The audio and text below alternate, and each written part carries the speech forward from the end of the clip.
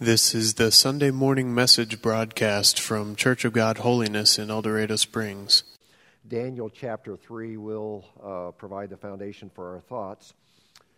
And today we want to just talk about the question, can your faith survive the fire? And when I say fire, I'm not necessarily referring to a literal fire, even though our lesson will reference that. But can your faith survive the fire of tough times?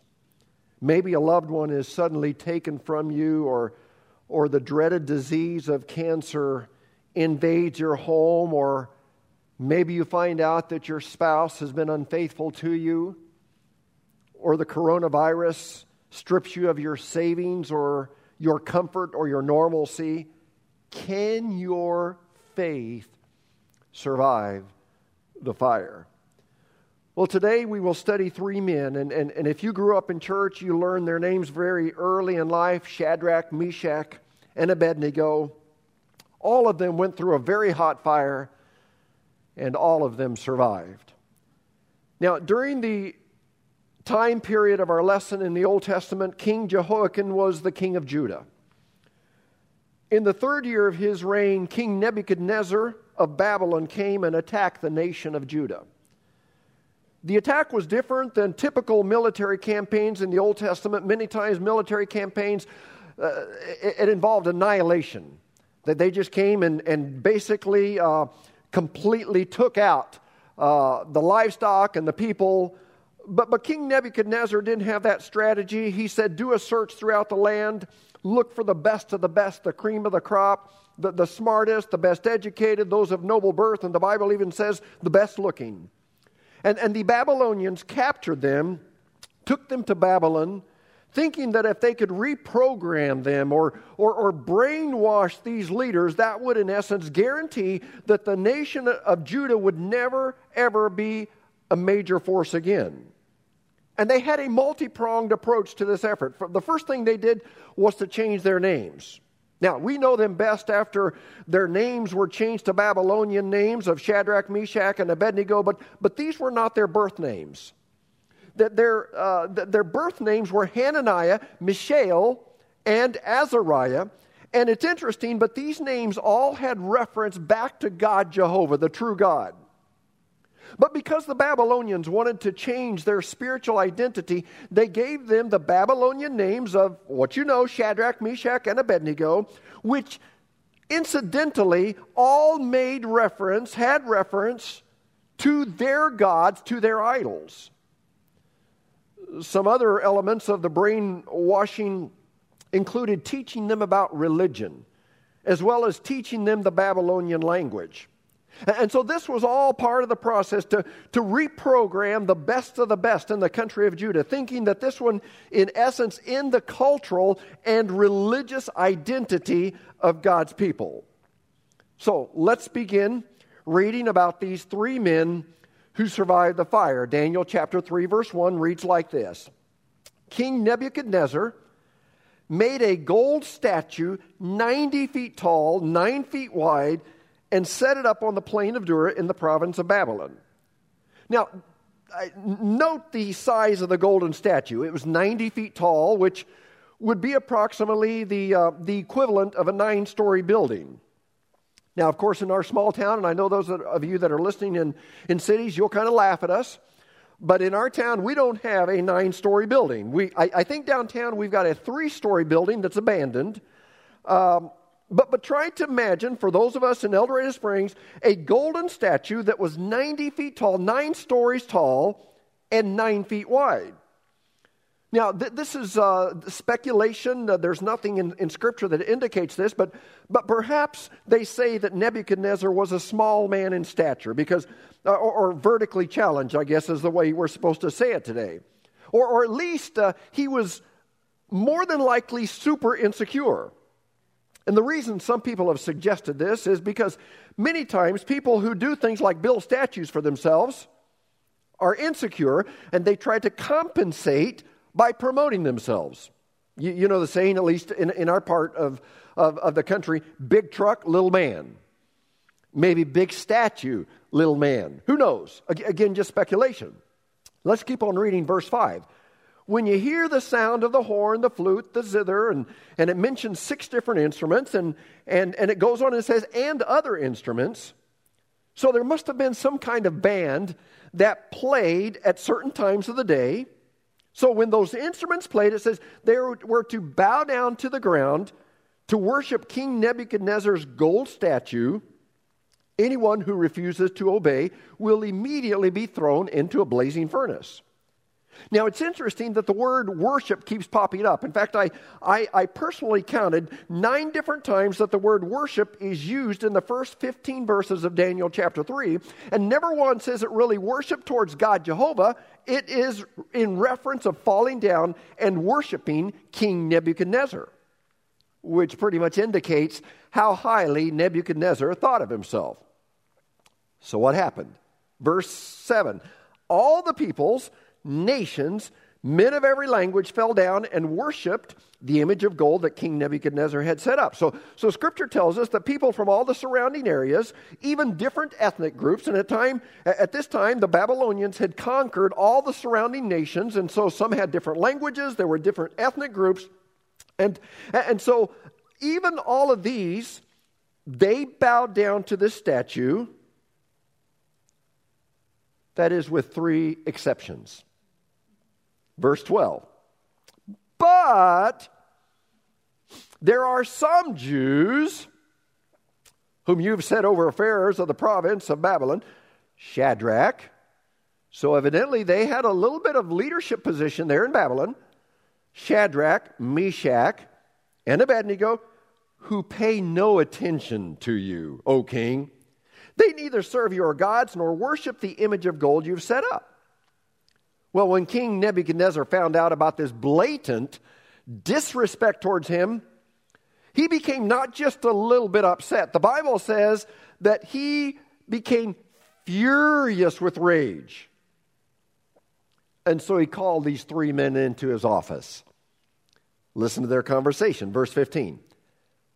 I will give you one more chance. It's kind of like what we say to our kids or grandkids. One more chance. If you bow down and worship the statue I've made when you hear the sound of the musical instruments, all will be well. But if you refuse, you will be thrown immediately into the blazing furnace. What God will be able to rescue you from my power then? Now, before we continue reading our account, here's a key thought. And different people have said it in different variations, ways here, but one person said it this way. A faith that is tested is a faith that can be trusted. A faith that is tested is a faith that can be trusted. So wherever you are, there in your house, on the count of 3, let's all say that together, okay? 1, 2, 3. A faith that is tested is a faith that can be trusted.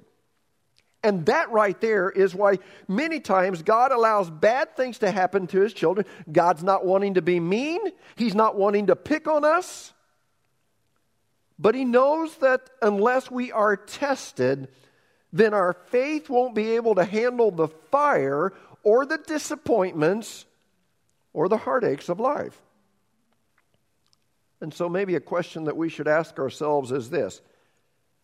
Can our faith handle disappointments?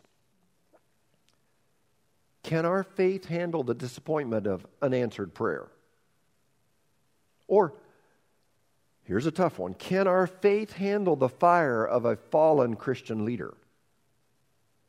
How many people have lost their faith when Christian leaders fell and in their disappointment, they left the church, they left the faith and said, well, all pastors are hypocrites, or all church board members are hypocrites, or all church members are hypocrites, and I won't ever trust anyone in the church again. And can your faith handle the disappointment of a fallen leader?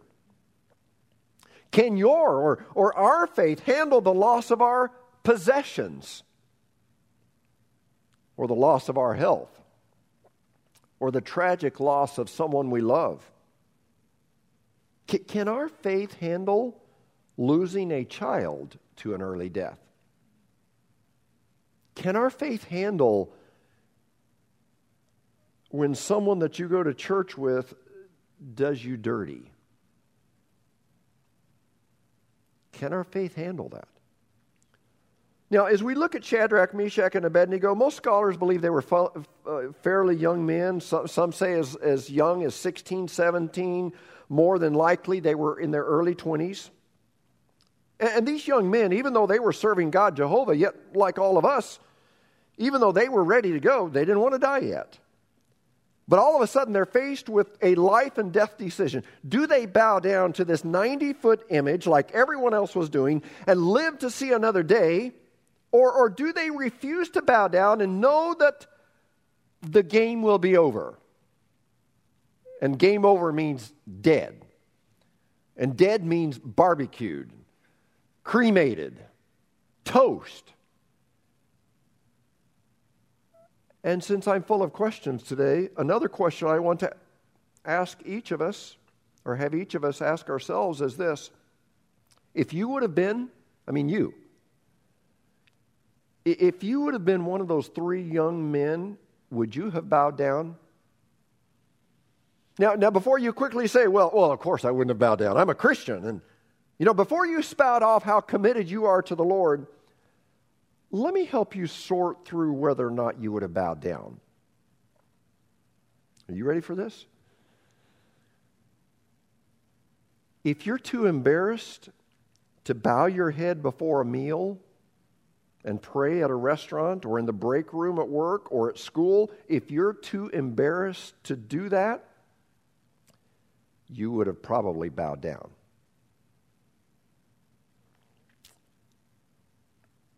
If you at work as a Christian just try to fly under the radar so that no one makes fun of you for being a holy roller or whatever, you would have probably bowed down.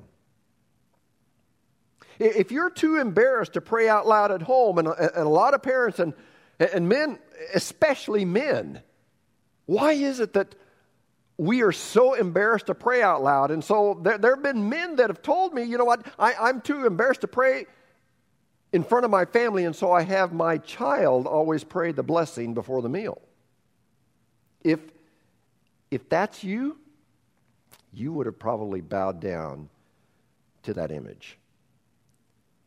Or how about this one? I've had people say, well, Pastor, I would love to, raise my hand in worship at the church, but I'm too afraid of what people might say. If that's you, you would have probably bowed down. If you're afraid to tell people that Christ has saved you and changed you, you would have probably bowed down to Nebuchadnezzar's image. This past week, I spent some time thinking about this, not for you, but I was worried about myself. I was trying to sort through whether or not I would have bowed down. And let me tell you what came to my mind, and I think this will probably speak to some of you as well. It came to my mind that, I'm really good about this. I'm good at justifying and rationalizing things, and I think I would have probably just come up with a bunch of reasons to justify why in this situation it would have been okay to bow down to this image. Here's the first one I thought of. I might have said, God, I'll just do it right now while they're watching and they're really monitoring the situation, because, if I don't, I'll be killed, and you've called me to make a difference here in Babylon, and you want me to help introduce these pagans to you, and God, if I'm dead, how can I make a difference? Here's the second rationalization that came to mind. God, I'm going to bow down on my knees to this idol, but my worship in my heart will be going up to you. And really, God, you yourself said that it's not what's on the outside that's important, it's what's on the inside. So I'm going to bow down on the outside, but on the inside, I'm going to be worshiping you. Can I help you walk through how ignorant that one is? I've used a similar illustration before, but let's just say that my wife catches me with my arms around another woman. And my wife has some Irish blood in her. And as she sees me, her blood begins to boil, and it should. And I'm in big trouble, and I try to calm her down. and I say, hon, this is not what it really looks like. Yes, I had my hands on her, but my mind was really on you. How do you think she would react to that? Would she buy into that theory? And guys, I don't know, maybe your wife would be okay with that. I don't think my wife would be, and she shouldn't be. And when we say stuff like that, well, God, I'm bowing down to this idol on the outside and, just trying to fly under the radar, but on the inside, I'm worshiping you. Please know that. I don't think God will buy that either. Another rationalization that came to my mind was, God, this is just the way that our society is going. I don't like some of the stuff they're doing, and I don't agree with it, but that's just the way it is. We live in this day and age, and so you either have to go with it or you're going to be ostracized, you're going to be made fun of, and so we really don't have a choice. And I'm sorry, again, inside I'll be worshiping you, but, it's just kind of the way that we've got to respond these days. Unfortunately, many of us would have rationalized it and convinced ourselves that it was okay to bow down. And the problem with this is when we bow down once and when we rationalize it once, we will probably do it a second time and then a third time. And before long, these rationalizations will become part of our lives. And they will have turned into a life of compromise.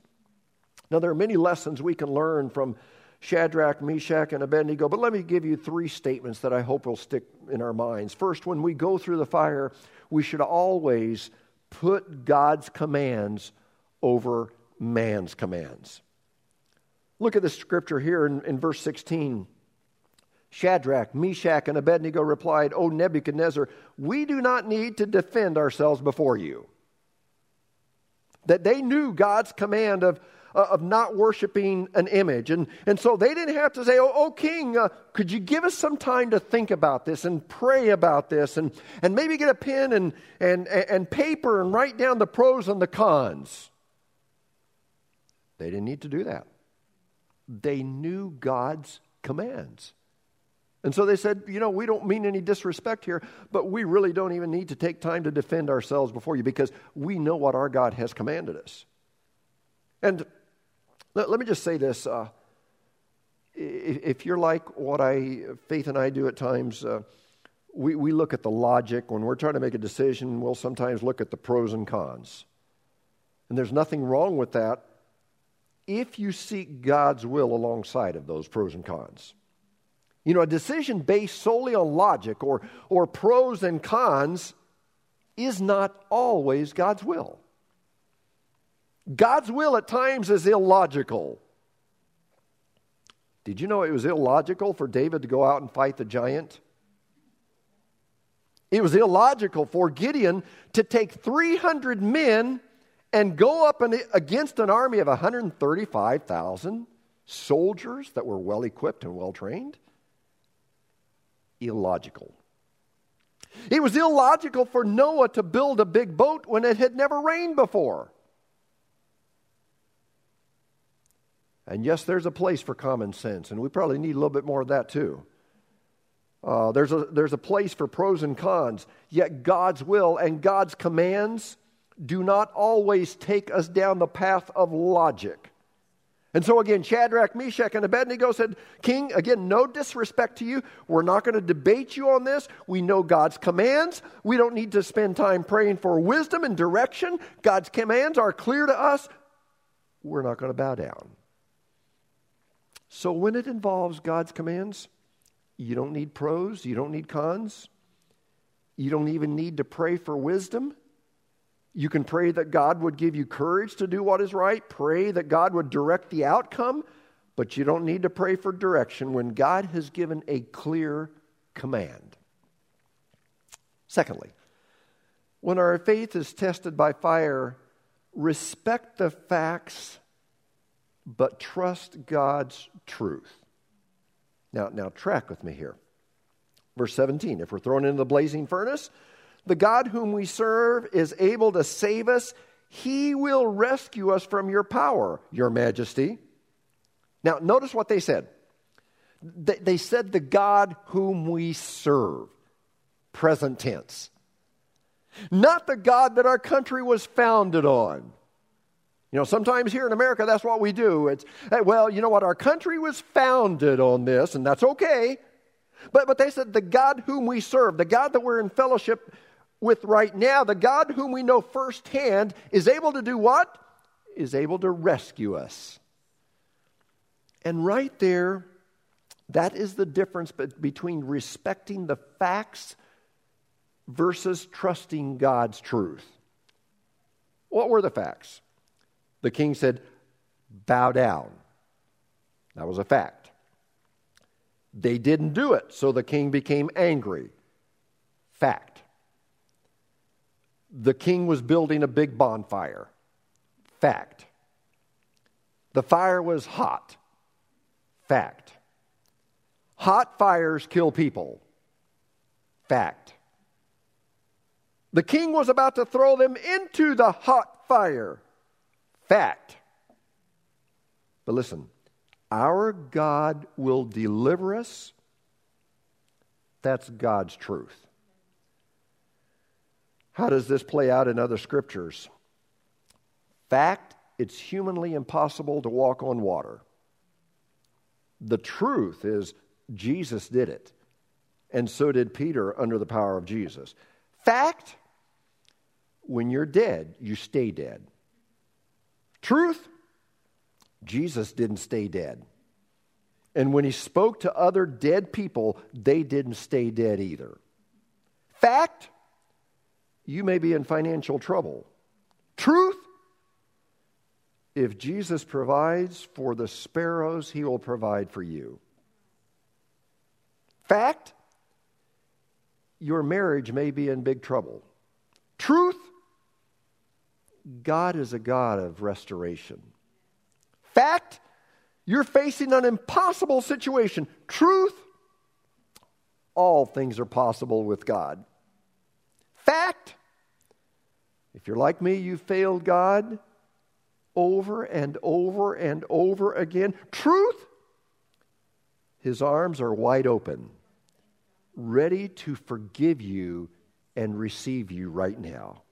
Fact, we're in the middle of a coronavirus pandemic. Truth, God is working in all things to bring about good to those who love him and are called according to his purpose. Fact, cats can look so cute and cuddly.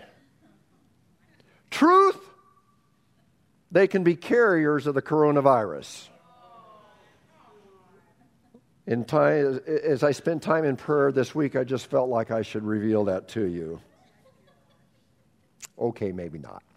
Distinguish between facts and God's truth. We respect the facts, but we believe the truth. And just quickly, when it comes to the coronavirus, we respect the facts. It's highly contagious, fact.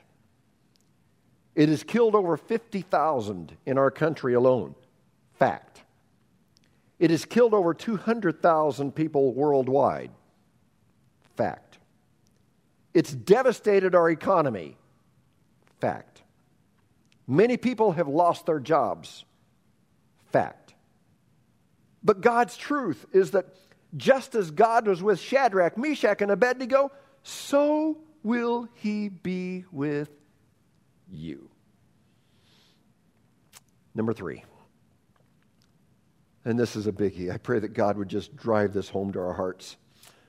Don't just believe in God, follow him. Most all of us believe in God. In fact, a Gallup poll said that 9 out of 10 Americans believe in God, and most of us grew up going to church believing in God. We knew the routine. We knew to sing verses 1, 2, and 4 in the hymnal. I don't know why we always skip 3. We believe in God. But believing in God doesn't win you a prize. Scripture says that even the demons believe in God. What God wants is followers, not just believers. And Shadrach, Meshach, and Abednego, they did more than just believe in God, Jehovah. They followed him to the point of putting it all on the line. They said, again, rereading part of verse 17, if we're thrown in the blazing furnace, the God we serve is able to save us from it, and he will rescue us from your hand, O king. But then notice this, but even if he does not, we want you to know, O king, we will not serve your gods or worship the image of gold you have set up. This is a no matter what faith. They would not bow down no matter what. Live or die, no matter what. They would not bow down. How about us? If we lose our job, will we still follow God no matter what? If our prayers for our kids are not answered right away, will we still follow God no matter what? If someone in church hurts our feelings, will we still be faithful to follow God no matter what? You know, the problem is that the moment something happens, maybe someone from the church is not nice to them, or the pastor does something or says something that hurts their feelings, or the moment we lose someone dear from our lives, or the moment that a contagious virus strips us of our comfortable life, here's what happens. We become angry. We allow bitterness to come into our lives. We begin to wallow in self-pity and despair. We become full of resentment. And we say, well, you know, if God were a loving God, he wouldn't do those things. Listen, whenever we take on that attitude, we're just believing in God, but really not following God. So Shadrach, Meshach, and Abednego said, we believe in God. We believe he can and will save us from the fire. But if he doesn't, you need to know this, we will worship him no matter what. Well, King Nebuchadnezzar said, have it your way, boys. And he turned to his servants and says, guys, turn the fire up. Heat the furnace 7 times hotter. Get the strongest guards. Tie up Shadrach, Meshach, and Abednego. And when that furnace becomes a raging inferno, take those 3 insubordinate boys and light them up. Let's watch them become human torches. And of course, the Bible says that the heat was so intense that it killed the guards who threw the 3 men in. But what happened to Shadrach, Meshach, and Abednego? You know the account. But it's fun to review it. Verse 24, then King Nebuchadnezzar was astonished.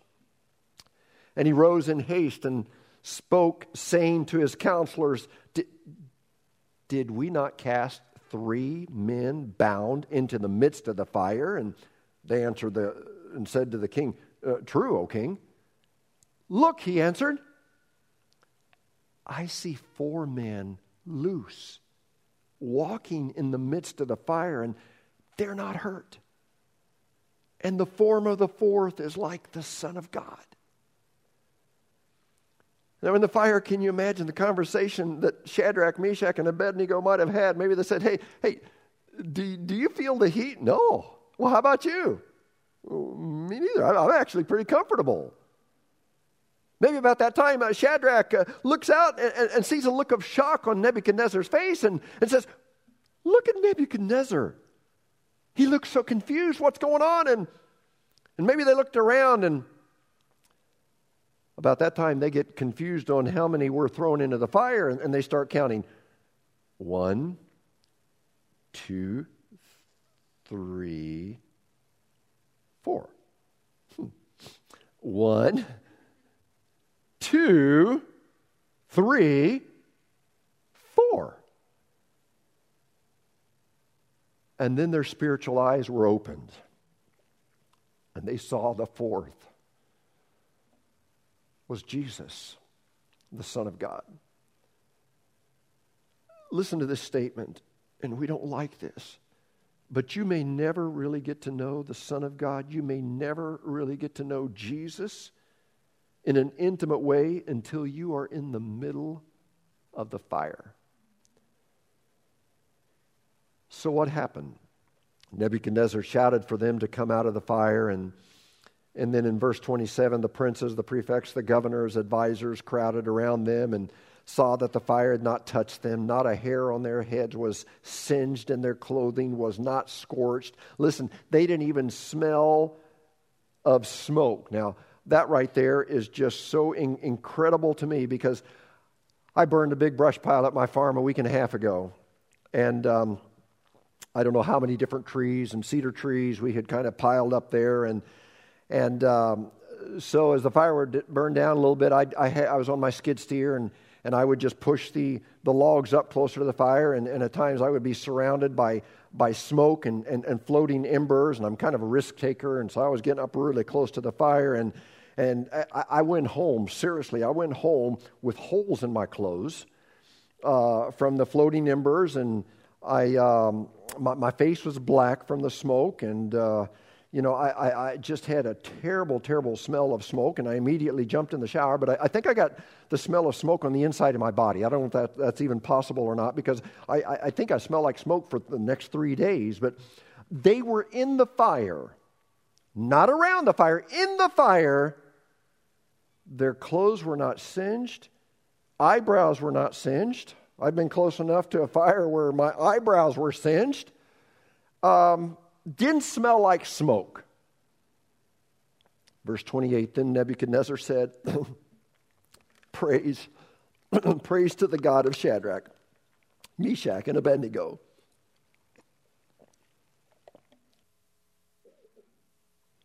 He sent his angel to rescue his servants who trusted in him. They defied the king's command and were willing to die rather than serve or worship any god except their own God. So listen to these miracles. Not one hair was singed. Miracle. Their clothes were not scorched. Miracle.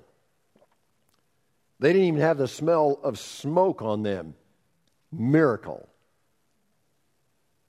An amazing example of how God delivered them from the fire. But before we wrap things up, let me say a couple more things here. I feel I wouldn't be preaching the complete truth if I didn't say this. In this situation, God delivered them from the fire. But God doesn't always work that way. We may be delivered from the fire. Did you hear me? We may be delivered from the fire, but then God at times delivers us through the fire. God doesn't always deliver us from every trial. It wouldn't be healthy for us. And so sometimes God doesn't deliver us from the fire. He gives us the grace to go through the fire. And in the process, He's refining our faith. The Apostle Paul prayed 3 times, or probably during 3 seasons, for deliverance from a particular thorn in the flesh. But God said, I won't deliver you from it. I'll deliver you through it and give you grace. And He was refining him. But then thirdly, God sometimes delivers us by the fire. And Beth Moore gave an incredible study on this, and she had some insight that I'm just borrowing from her, but sometimes God delivers us by the fire. In other words, there are times that cancer does take our loved one. There are times when tragic accidents take place and a child is taken, husband or wife is taken. There are those times when a tragedy will take the life of a child of God. And when that happens, God is delivering us by the fire. And at that time, our faith becomes perfected, and because we receive a glorified body and live in a place where there will be no more pain, no more suffering, no more sorrow. That's our ultimate goal. So don't ever forget that God doesn't always deliver us from the fire. He may, but He may deliver us through the fire. We may have to go through some difficult times, or He may deliver us by the fire. We'll receive our new glorified body. But in any case, God will walk with us. He will never leave us alone. Now, as we wrap things up This morning, I want to summarize what I've tried to say in just some concise statements. And when I was in Bible college, I took a class, several years of it, and I know you can't tell, but homiletics, the art of preaching. And what my professor always said was, if you have to summarize what you've said at the end of your sermon, you haven't done a very good job. And so maybe I haven't done a very good job, but let me just try to make some summary statements. If you're too afraid to speak up for Christ at work or at school or any place else, you would have probably been one of the ones who bowed to the image of Nebuchadnezzar. So this week, would you prove yourself? Find an opportunity to speak up for God, not in an in-your-face way, not to get attention, but just in a very simple, low-key way. Don't be afraid to let people know you're a child of God. Something else that I want to just leave you with to remind you that respect the facts and the logic in a situation, but don't make your decisions based strictly on logic. Make your decision based on God's will. And then your faith needs to be a faith no matter what. God is able, and He will, but if He doesn't do what you're praying for, don't lose trust in Him. And then the last thing I just want to emphasize, you may never know true intimacy with God until you have gone through the fire with Him. So today, as we all go through the fire of COVID-19, as we experience things we've never experienced before, as our anxiety levels are sometimes off the chart, as we go through this fire, would you just kind of look around? Because I have a sneaking suspicion that the Son of God is right near you. Would you recognize Him? Seek Him and have intimacy with Him. Let's pray together. Lord, we want to just thank You for Your word. Thank You for the story. Lord, this isn't just a fairy tale. Lord, I believe that Your word actually documents historical people. Hananiah, Mishael, Azariah, Hebrew names. Shadrach, Meshach, and Abednego, they're Babylonian names. I believe these were real individuals that faced the real fire, but yet they saw the real Jesus that met them in the fire. And I pray, God, I just pray that You would be close to us. Lord, I know there are some people that are listening that have recently lost a loved one, and it still hurts, and they're going through that fire of loneliness and just sorrow. And I pray that You would come alongside of them, and Lord, that they would look around and they would see the Son of God. Lord, I pray that for those who are going through the fire of cancer and dealing with chemo and uncertainty there, that You would just come alongside of them. Father, I pray for those that are in the fire of uncertainty financially because they don't know. They don't know, and the stimulus check will help for a little while, but won't last too long. And I pray, God, that You would just come alongside of them. Father, I pray for those parents right now that are going through the fire, just so burdened for children and grandchildren, where they just pray and weep and weep. And I pray that You would just come alongside of them, and would You answer their prayers. God, I pray that during this season, that we would, whenever we come out of it, and God, whenever we resume services in some fashion, some form here, hopefully in the next few weeks, that, Lord, there would be a new depth about it.